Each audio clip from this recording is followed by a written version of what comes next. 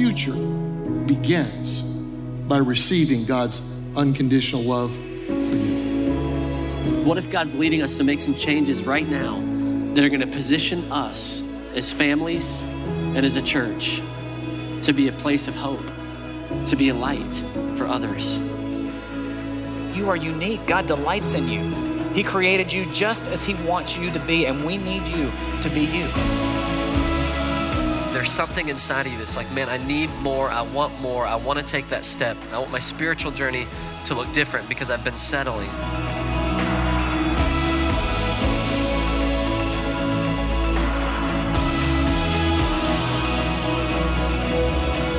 This place is to be dedicated for the things that we will covenant together and commit together to our Lord. Lord, never let this building become the focus of our ministry. Never. But let you and people be the focus, and this be a tool that you use in a mighty way.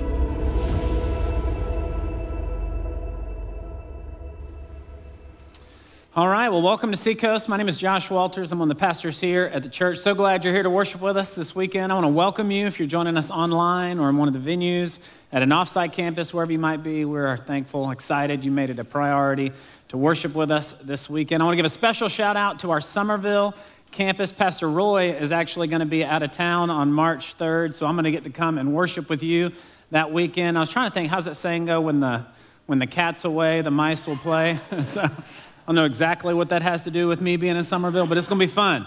And so put it on your calendar. Look forward to worshiping with you there. How many of you would agree with me that it is an exciting season of ministry here at Seacoast? I'm telling you, it is the truth. Here in Mount Pleasant, there's some just building momentum and excitement as we get closer and closer to moving in to our new facility next door. I'm telling you, at 10 o'clock now in the middle of February, we're having record numbers at 10 o'clock. People sitting in the breezeway, all in the cafe, every venue full. So the season where we don't have to sit on each other's lap to worship is so close, right? And we're excited to move in to the new facility. But even beyond that, man, just experiencing the miraculous hand of God. We've heard so many testimonies every single week of God showing up in power in someone's life and bringing about healing in one way or another. In fact, just this past weekend, we got a call from a girl named Elise. She was watching online, and she has suffered from chronic back pain her whole life. She got injured on a ski trip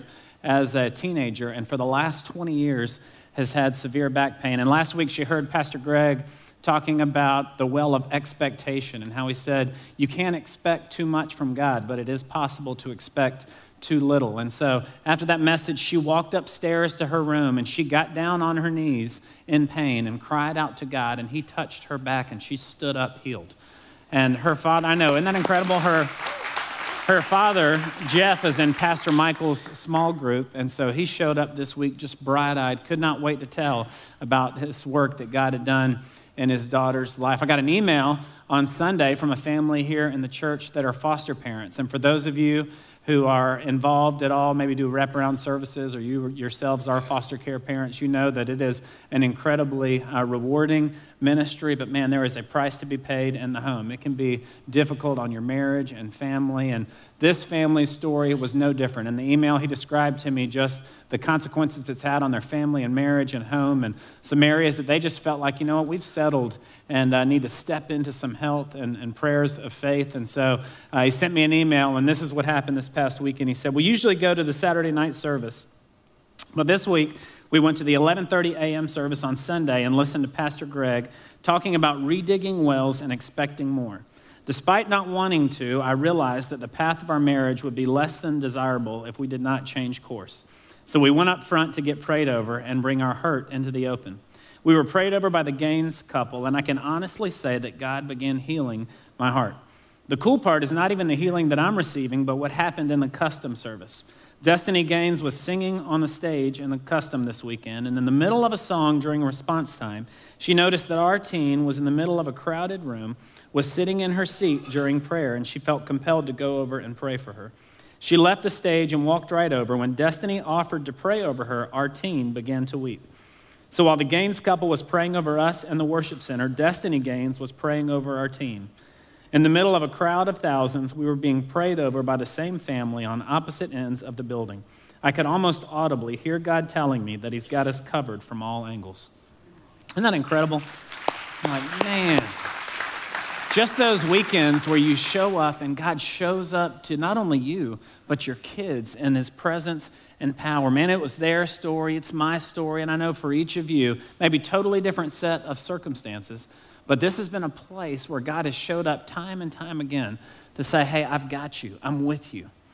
Whether you've experienced his power here recently yourself, whether he's healed you in some way physically or emotionally, or maybe you've just read about somebody's testimony on Facebook or heard about it from a friend, what if I told you that there's an even greater miracle?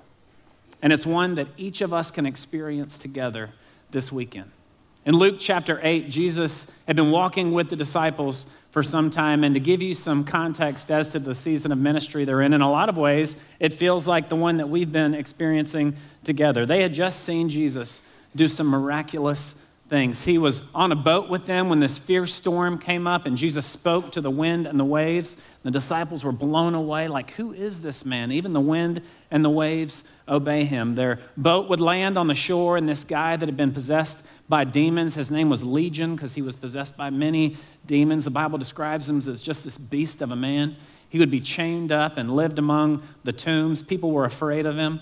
Jesus would go and have this encounter with this man, and it's one of the funniest passages. I like to imagine myself in Scripture, Well, when Jesus encounters this guy, he sends all the demons into a herd of pigs, and the pigs go running down the mountainside into the water. And I can only imagine people being like, what happened to the bacon? Save it, get the pigs, Just how wild that would be. People came running out of town, like, what is happening with the pigs, It's a crazy scene. Well, he sets this guy free. People show up to this scene knowing this guy that used to not be in his right mind, dressed in normal clothes and being healthy, and they were just blown away, right? Well, then Jesus is on his way to see Jairus' daughter, this ruler whose daughter was sick, and he has this encounter with this woman who had been subject to bleeding for 12 years, and she reaches out and touches the hem of Jesus' garment, and she's healed.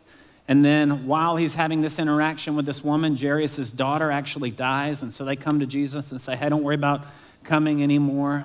She passed away, and Jesus said, hey, she's not dead, but she's asleep. Let's go and pray. Jesus goes and prays over her, takes her by the hand, and she gets up. So this is a season where I can only imagine for the disciples each night at dinner, they're processing, did you see what Jesus did? I can't believe, I can see the disciples on a walk and the wind starts to pick up, right? And they're trying to be like Jesus. They're like, wind, be still, and nothing's happening. They're just blown away. They've never seen anything like this before. Well, in the beginning of Luke chapter 9 there on your outline, Jesus sends them out in his power. And it says this, when Jesus had called the 12 together, he gave them the power and authority to drive out all demons and to cure diseases. He sent them out to proclaim the kingdom of God and to heal the sick. So they set out and went from village to village, proclaiming the good news and healing people everywhere. It would go on in chapter 10, that next verse there on your outline. Jesus pulls 72 others in, and in the same spirit sends them out. It says, after this, the Lord appointed 72 others and sent them 2 by 2 ahead of him to every town and place where he was about to go. The 72 returned with joy and said, Lord, even the demons submit to us in your name. He replied, I saw Satan fall like lightning from heaven. I've given you authority to trample on snakes and scorpions and to overcome the power of the enemy. Nothing will harm you. However, everybody say however. However, do not rejoice that the spirits submit to you, but rejoice that your names are written in heaven. Do not rejoice in the miracles. Rejoice in the miracle. Notice Jesus here, he doesn't diminish the amazing nature of the miraculous, right? He doesn't say, guys, you set some people free. You healed some people, I was able to calm the wind and the waves. Can you do that? No, you're not me, so calm down. He doesn't diminish the miraculous, but he reframes the miraculous. He says, guys, don't rejoice in these miracles. Rejoice in the miracle of salvation, that your name is written in heaven. We see some of Jesus' heart here. The Bible tells us that he came to seek and save the lost. He loves each of us. He loves his children. There's no question. But over and over and over again, we see in Scripture that he has this special attention, this special obsession, this love for the lost sheep, the lost coin, the prodigal son, that his eyes are always fixed on the farthest horizon, right? His will is that none of his children would perish. He has a special love for the lost. And we see here him reframe the miraculous to show us, to paint a picture of the same miracle that's available for us today. The miracle of salvation, that we could have a relationship with God through Christ. Because for each of us, right, we have a born on and an expiration date. There is going to be a date where you and I die, right? 1 out of 1 people, at some point, we are going to pass away. So any of the miraculous work that we experience in our physical bodies today will one day pass, right? But the miracle of salvation, the miracle of eternal life, is one that goes on and on and on forever. The greatest miracle, that we could have a relationship with God. Rejoice that your names are written in heaven. You know, when I think about this season of ministry here in our church, I can't help but ask, like, why? God, why are you doing this? You know, we heard Pastor Greg say last week that he's never seen anything like this. As he's talked with his friends in ministry, they've never seen anything like this. I read about it in the Bible, right? So I know it's true. I know the miraculous is possible, but I've just never seen it up close. And there's probably a ton of reasons why, right? The Bible says that God's ways are not our ways. His ways are higher than ours. But there's 2 reasons that I just can't shake. The first of which is because this is how Jesus told us to pray. Our Father, who art in heaven, hallowed be thy name. Thy kingdom come, thy will be done on earth as it is in heaven. Well, we know in heaven that there's no cancer, there's no sickness, there's no blind eyes, there's no deaf ears, right? And so we can pray, God, here on earth, will we experience heaven on earth? We speak against cancer. We speak against broken relationships. We speak healing into those things because it's what Jesus told us to do. He came that we might have life and have it more abundantly. We don't have to wait until heaven to experience that. We can pray in faith the same way that he commissioned the disciples to pray over the sick, to cast out demons. He's positioned us here to occupy and do the same thing. I think that's one of the reasons that we're seeing him do what he's doing. But another reason is that, man, the miraculous builds a bridge to reach the lost. And he has a special attention, right? A special care for the lost. Can you imagine Elise, the girl whose back was healed? I don't know what she does for a living, but if you know anybody at your office or maybe in your family that has severe back pain, it's like, man, you don't think much of back pain until you got back pain. You know what I'm saying? Then all of a sudden, getting in bed, getting in the car, like everything's like, oh, God, help me, slow moving. You imagine somebody walking into the office who's always had back pain. They've medicated it. They use ice, the heat. They go to the doctor, back support, feet support, all these different things to try to just manage the pain. Can you imagine seeing them come strolling in the office? Hey, good morning, Steve. Like everybody's like, what's going on with you? Did you get some new Posturepedic shoes or something? It's like, no, God healed me. It's like, really.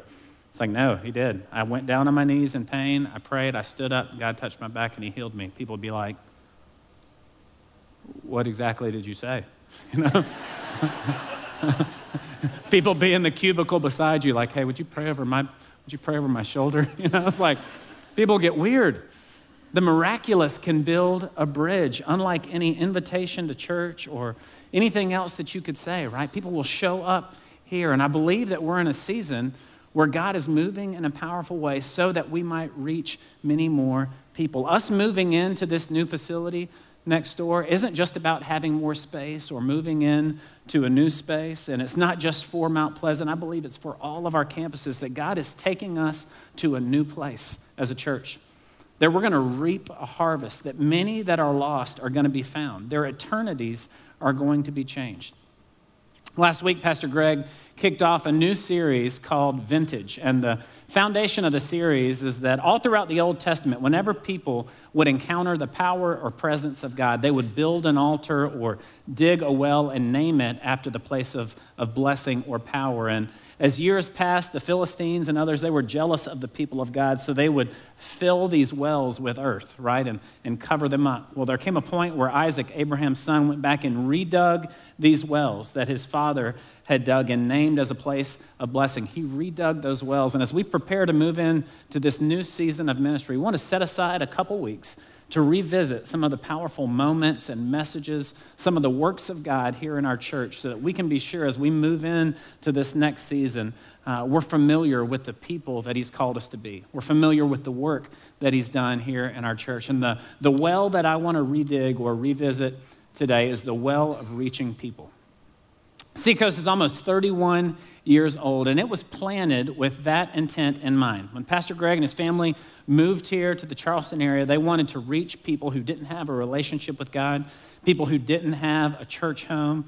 And there's a couple of things that he did that inspire the way that I approach ministry every day. The first of which is he went to the funeral home, and he said, hey, if anybody passes away here in Mount Pleasant and they don't have a pastor, if they don't have a church home, if there's no voice of hope or more in their life, here's my card, would you call me?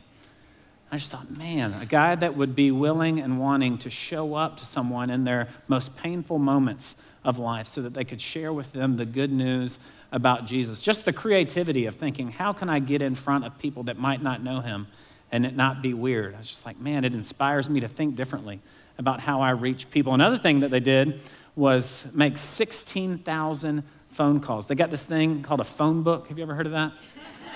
Right?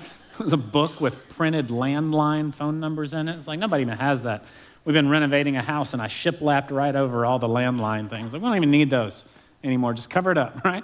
Well, they made 16,000 phone calls. Usually, on my way home from work each day, I'll make phone calls. I'll call 2 or 3 people. If God put somebody's name on my heart that day that I was praying about, thinking about, or if there was a meeting that I needed to wrap up or follow up with somebody, and at best I can get through maybe 2 or 3 phone calls. Can you imagine how much time it would take to call 16,000 people?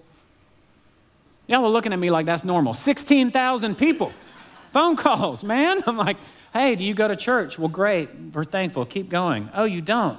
Well, talk with me about that. If we were to plan a life-giving church that was normal and whatever, it's like just amazing, that kind of drive and hunger to reach people. It's who Seacoast has been. It's critical to the Jesus mission, and I believe it's an assignment that God has on each of our lives. And so what does it look like? I want us to look at 4 steps for reaching people. The first step is there on your outline. It's this. Number 1, I have to accept the responsibility. Accept the responsibility. Katie and I have 6 kids. And we like to think about our home like it's a business or a restaurant, right? And I've learned with our kids, that if I leave the house and there's toys in the yard, and I say, hey, kids, mommy and daddy are leaving. Y'all make sure to pick up all the toys, before you go to bed tonight. I've learned that if I don't put a name on it, when we get home, all those toys are still going to be in the yard, right? And so what I have to do now is say, Abel, Asher, Ari, Anthem, Anna J, Abigail, get out here. We've got too many kids, right? I'll call them out, and I'll be like, Abel, buddy, I saw you on the skateboard. I'm going to need you to pick that up. Asher, there were 2 rollerblades. There's only one there. Where's the other rollerblade? They both need to be put up. That ball is about to roll into the road. Somebody get, I've got to assign them to it so they feel a sense of responsibility. Well, the mandate for reaching people isn't just one that's been given to us as a community of people.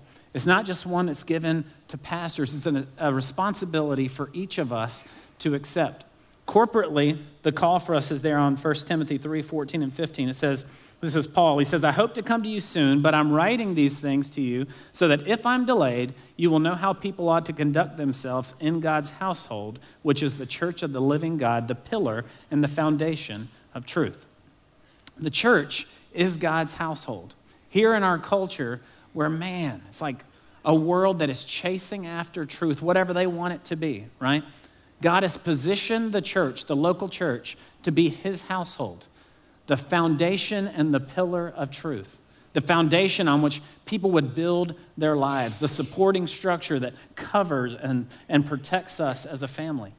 As a community, we are God's household, a pillar and foundation of truth. 2 Corinthians 5:20 makes it personal. It says, "We therefore are Christ's ambassadors, as though God were making his appeal through us. We implore you on Christ's behalf, be reconciled to God." We, myself, Josh, Brian, Libby, Stephen, we are Christ's ambassadors, as though God were making his appeal through us. We have to accept the responsibility. Last weekend, I officiated a memorial service for Austin Teal. And in many ways, he was like the picture of health. 26 years old, worked out, ate healthy. He was the kind of guy, ladies, have you ever heard, if you want to know how a guy's going to treat you, look at the way he treats his mama? Well, he was the kind of guy that called his mom every day, never said bye to his family on the phone without saying, "I love you." He was the kind of friend that you wanted in your corner, always there for you, always bringing joy into the room. Well, he passed away in his sleep at 26 years old, unexpectedly, no signs of anything going on, and it was devastating to his friends and family. And as I sat down to talk with the family about Austin and plan for the memorial service, his dad, Fred, said, "Listen, there's going to be hundreds of young people, hundreds of 20-year-olds that attend this service that don't have hope. They're going to be searching for hope. And we wanted you to do the service because you're funny and you make people laugh. And I want them to smile at this service. I want to help them get through their grief. I want you to blow their paradigm of what they think a pastor is or what they think a church could be like, because I want them to come back to this church again. So don't mess it up." You know? It's like, no pressure, right? And it was a great service. It was standing room only in the chapel. Hundreds of young people spilling out into the breezeway, got to hear about where and how they can find hope in Jesus. But ever since that memorial service, I think I've been most marked by their family. See, in a moment where as a dad, I think I would have been so focused on my son, they knew that his race was over. And they felt a sense of burden, of responsibility for the hundreds of young people that don't know Jesus, that are searching for hope. And so their focus was, man, present the good news. Let these kids have fun. They felt that sense of responsibility. And it's made me question, like, how would I change my day? How would it impact my week? How would it change my filter if I felt that sense of responsibility? Not just in the moments where I felt up for the challenge, right? But this is a moment where anyone would say, you've got the right and the freedom for all eyes to be on you. What do you need? What do you want? That the responsibility that they felt was for the lost. If we're going to reach people, we've got to live with a burden, right? With a holy discontent. That there's some people around me whose eternities aren't settled, right? That we would see them and pray for them, that we would take advantage of opportunities to share our faith with them, that we would allow it to change the way that we approach our day, but it's going to begin with accepting the responsibility. It's a call, a mandate that God has put on each of our lives. There's people in your family, in your neighborhood, in your workplace, that you may well be the only picture of Jesus that they encounter day in, day out. You might be the only person who prays for them. You might be the only person to extend an invitation of some kind. Whatever the case, it's going to begin as you accept the responsibility. Number 2 there on the back of your outline. The second step is that we've got to develop a relationship. Develop a relationship. Who are the people in your life that you are currently developing a relationship with? Chances are, if you're anything like me, they're probably people who are like you in one way or another. All of our kids are playing rec league basketball right now. We signed them up at the rec center that's right up the road from our house.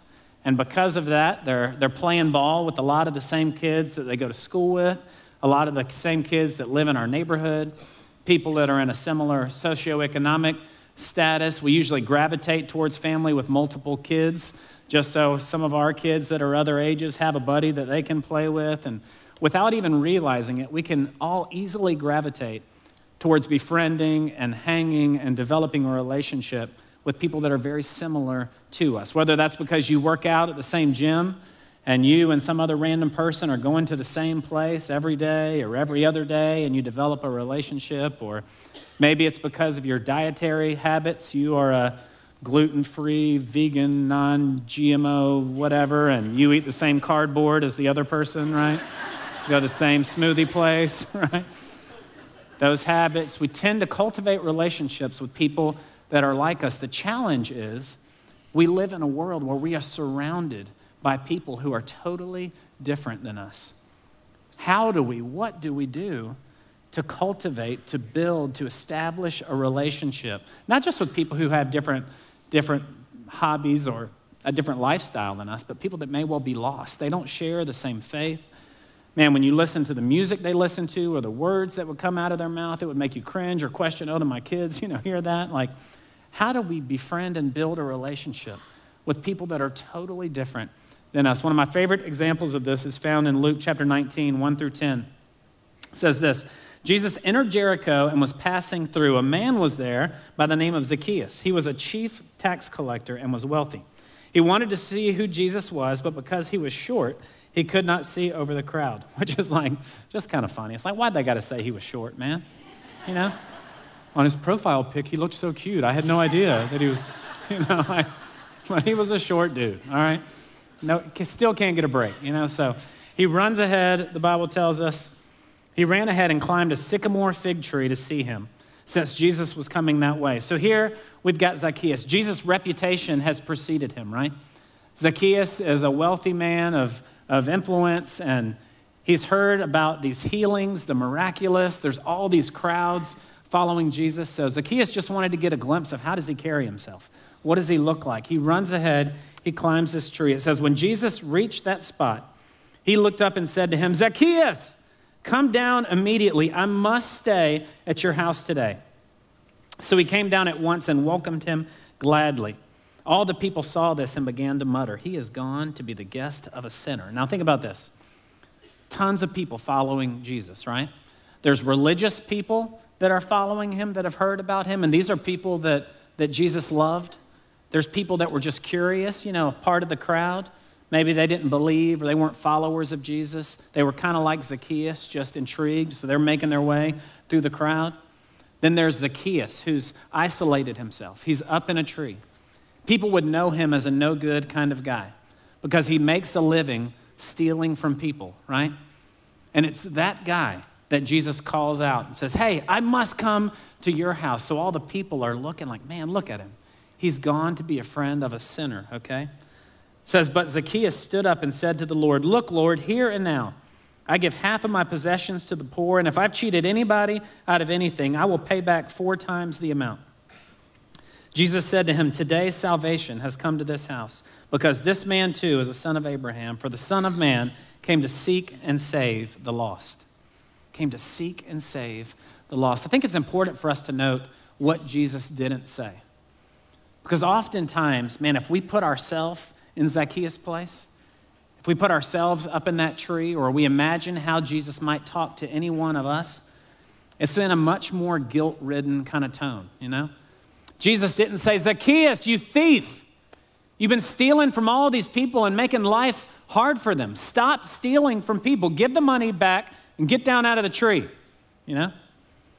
Which, had Jesus done that, I imagine it would have brought about a change in Zacchaeus' life, right? Like, if somebody called you out on your junk in front of everybody else, it'd be like, yes, sir. Okay. But guilt, how many of you know, is a lousy motivator? It might bring about change for a little while, but it's not lasting. If Katie and I have intense fellowship at home, you know what I'm talking about?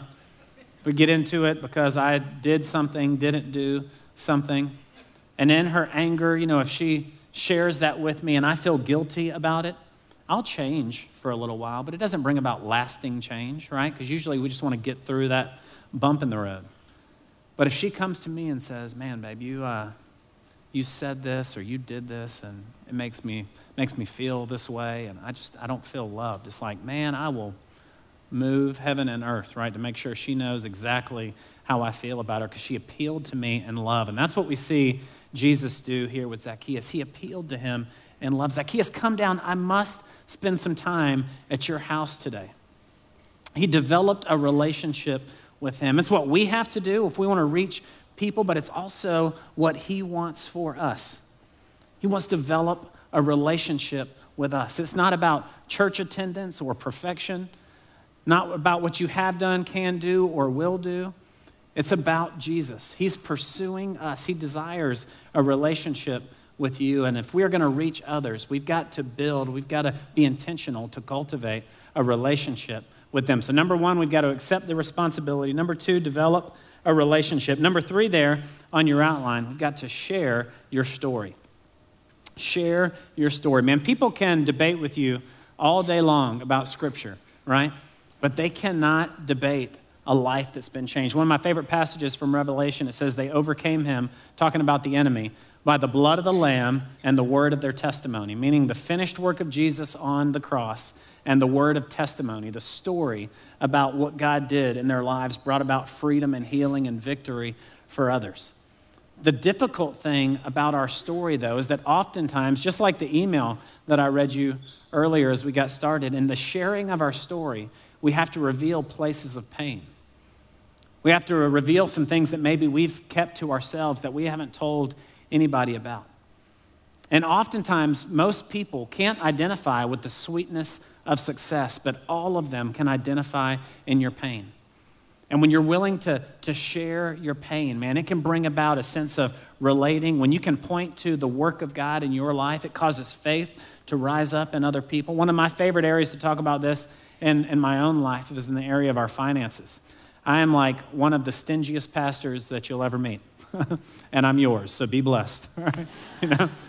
But I can count on one hand, like pre-Jesus and Katie, the number of times that I've given anything away with a happy heart. That passage on the Lord loving a cheerful giver is just one that I've always struggled with because it's always pretty begrudging. Here, have this. Oh God, quickly take it before I take it back. There's been times here in the last few years where like I would buy Katie a set of earrings or something and she would wear them out, which was a win as a guy. If you've ever bought your wife something, usually you don't see it again, but I saw it. So it meant like, oh, she liked that. This was a win, okay? And so she would go out on girls' night and she'd come back home and I'm expecting to see the earrings that she wore when she left. And I'd be like, oh, babe, where's your earrings? She's like, oh, I gave them to Jenna. They matched her outfit. I was like, oh, I would have bought cheap ones if I knew you were going to give them away. But she just freely gives of her stuff. And there's been times over the last couple years where we've been giving an offering. We wrote a check just to see it written out. And I've been at the offering box. We'd go get our kids out of Kids Coast to come and pray over this and drop it in the box. That I've been standing at an offering box in the back crying. Some of y'all are thinking like, man, Pastor Josh really does struggle with giving. But I wasn't crying for that. It was because I remember the dude who couldn't give with a cheerful heart. I remember the times when it felt like I was prying my hand open. And now I have giving goals. We stretch ourselves to give, and it brings about emotion in me because I'm like, man, I remember the dude that I was and the work that God has done. What is that area of your life? As you point to, you remember the man, you remember the woman, you remember the marriage, you remember the relationship with your child, you remember the seasons of pain or unemployment, you remember the struggle.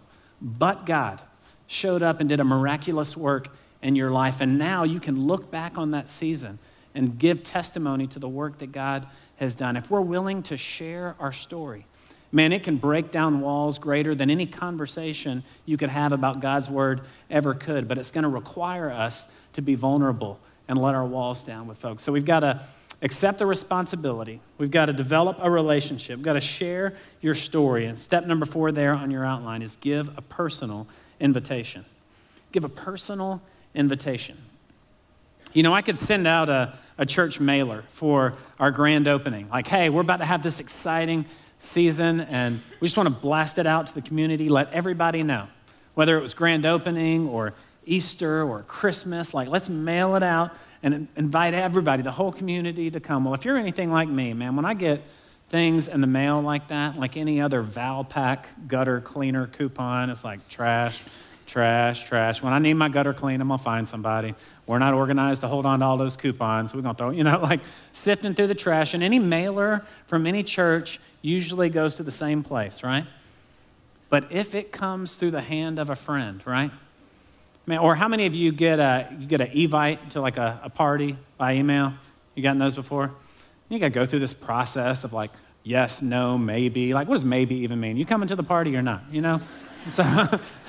But usually with those things, because it's one of 50 emails and it's work involved for me, she's like, I just can't go through all the hassle of the Evite. If you want me to come to the party, call me, text me, let me know. We're having a cookout, bring your bathing suit. We want you and Katie and all the kids. I'm like, you sure you know how many kids? That's a lot of burgers, man. That's what you want us to come? Okay, well, come. I know for the folks that want us there, I'm gonna hear from them, right? And the invitation from a friend carries more responsibility, credibility than something I just get in the mail, right? Well, us extending an invitation does the same thing, whether it's an invitation to Jesus, right? If you feel comfortable enough to share the good news with somebody that you know doesn't know him, or maybe for you, if that would just feel like a stretch, maybe it's an invitation to come to church, right? You're going to say, hey, join me. We're doing this series. We're doing this thing, and I would love to invite you. I promise you, I don't know what you would say your favorite weekend at Seacoast is to date. Maybe it was your first weekend, or maybe it was a message or a time where God showed up in a powerful way. But I promise you, your future favorite weekend ever will be the time that you bring a lost friend with you, because you see everything different. You're like, Pastor Josh, I pulled up in the parking lot. We had to park all the way over at the Publix, man. Like, Harris Teals all the way over there. We had to walk all this way in, and we got here, and man, you're looking around, making sure the floors are clean, praying the pastor don't say something crazy. How loud is the music? Man, that music's kind of loud, man. We got to turn that music down. I got a friend here, you know. You see things differently, but I promise you, the moment that they hear the good news and a tear starts to roll down their face, they raise their hand to say, man, I want to make a decision. All of a sudden, this place it will be your favorite weekend ever. But it's going to start when we extend a personal invitation. One of my favorite passages that speaks to this is in John 1, 40 and 42. It says, Andrew, Simon Peter's brother, was one of the two who heard what John had said and who had followed Jesus. The first thing, everybody say first thing. The first thing Andrew did was to find his brother Simon and tell him, we have found the Messiah, that is the Christ, and he brought him to Jesus. The first thing Andrew did was get his brother Simon. A couple years ago when I read this verse, I told our oldest son Abel, it's like, buddy, this is your life verse. That as you encounter Jesus, my prayer is the first thing you would do is grab Asher's hand, grab Ari's hand, grab Anthem's hand, and bring them to Jesus. We can take them to church. Mommy and daddy can talk about them, but you are the big brother. And they're going to do what you do. So as you bring them to Jesus, man, it is going to change their life. And church, as we head into this new season of ministry, there's going to be people that wind up here at our church, across all of our campuses and online. There's going to be people that find Seacoast because they're in a place of brokenness, in a place of desperation, and they've Googled life or hope or Jesus or addiction. They've Googled something that's led them here. But how much sweeter, right? If as a part of their story, they could say, my friend Bill invited me. He saw the season that I was in, and he asked me to come, right? All of us are bound for one of two places. And the reason that this is the greater miracle, the reason that Jesus says, don't rejoice in the miracles, rejoice in the miracle, that we might have eternal life in Christ. The invitation is that we get to be a part of that. I was praying this weekend, God, what would you say? What do we have? What are we asking people to go? Is it boldness? Like, do we need courage? Do we need to be leaning in? That faith would rise up in us, that we would go and share our faith or go and extend an invitation? And my prayer for us this weekend isn't that we would do any of those things, that we wouldn't feel any guilt or pressure or burden to go and do anything, but that we would have an encounter with Jesus ourselves all throughout Scripture. Just like Zacchaeus, just like the woman at the well who encountered him, over and over again, we see these people encounter Jesus, and they can't help but go and tell people about this man. They can't help but go, hey, come and see this man who told me everything that I ever did. And the whole crowd came to faith because of her story. Not because of her church attendance or her credibility, but because of this man. My prayer for each of us today is that wherever you might be, that you would have an encounter with Jesus. Whether it's for the first time, whether you're here, and maybe you've been coming to church for a long time, but if you were honest, if we were to sit down and grab coffee and you talk to me about your relationship with him, it's become much more about routine and religion. You'd struggle to talk to me about the things that he's been telling you or the work he's been doing or what your relationship looks like. And maybe today is going to be the day where you have a personal encounter with Jesus, Say, God, I've drifted from you some, but I want to re-up on my relationship with you. Maybe it's you're in a season of loss, of brokenness and pain, and today's going to be the day where your personal encounter is going to be much like the miraculous stories we read in Scripture or we've been experiencing lately. That God's going to show up in power in your life and do a miraculous work. To say in some way, I see you, I'm with you, I love you, whatever the case. Would you take a step today? Would you respond in faith to have an encounter with him? Let's pray. Yeah, we love you so much, and I thank you, God, for this weekend. And I'm thankful that much like your encounter with Zacchaeus, that over and over and over, when I think you would look at me with eyes of judgment or condemnation, that you welcome me, that you receive me, that you desire to spend time at my house, that you want to get to know me. And I pray for every person under the sound of my voice today. God, I know how your heart breaks for them and their pain. I know the special attention, the special focus that we read about in Scripture, that your eye has been on them. May they respond to you today. May they take a step towards you in relationship with you. In Jesus' name, amen. Here's what I'd love to do today. As we enter into response time, if you're new here to Seacoast, this is where we set aside a few moments and ask two questions. God, what are you saying to me, and what am I going to do about it? And what I'd love for us to do to start response time, if you just bow your head one more time for me and close your eyes. Man, I just felt like as we were wrapping up the service there and began to pray, that extending that invitation for you, that there's a lot of people here today that need to take that step, whether it's for the first time or maybe you've known him for a long time, but the relationship has just kind of drifted. And you want today to be a line in the sand kind of day where you re-up on your walk with him, your relationship with him. If today, whether it's for the first time or the 100th time, if you want to take a step towards a relationship with Jesus, would you just raise your hand for me so I can pray over you as we begin? I see you. God, I pray for every hand that's gone up here in this room and online. God, you know exactly where we are. You see us as your children. And I know how greatly your desire is that we might step into a relationship with you. And so, God, I just pray right now, whatever season they might be in, may they experience your presence and power today.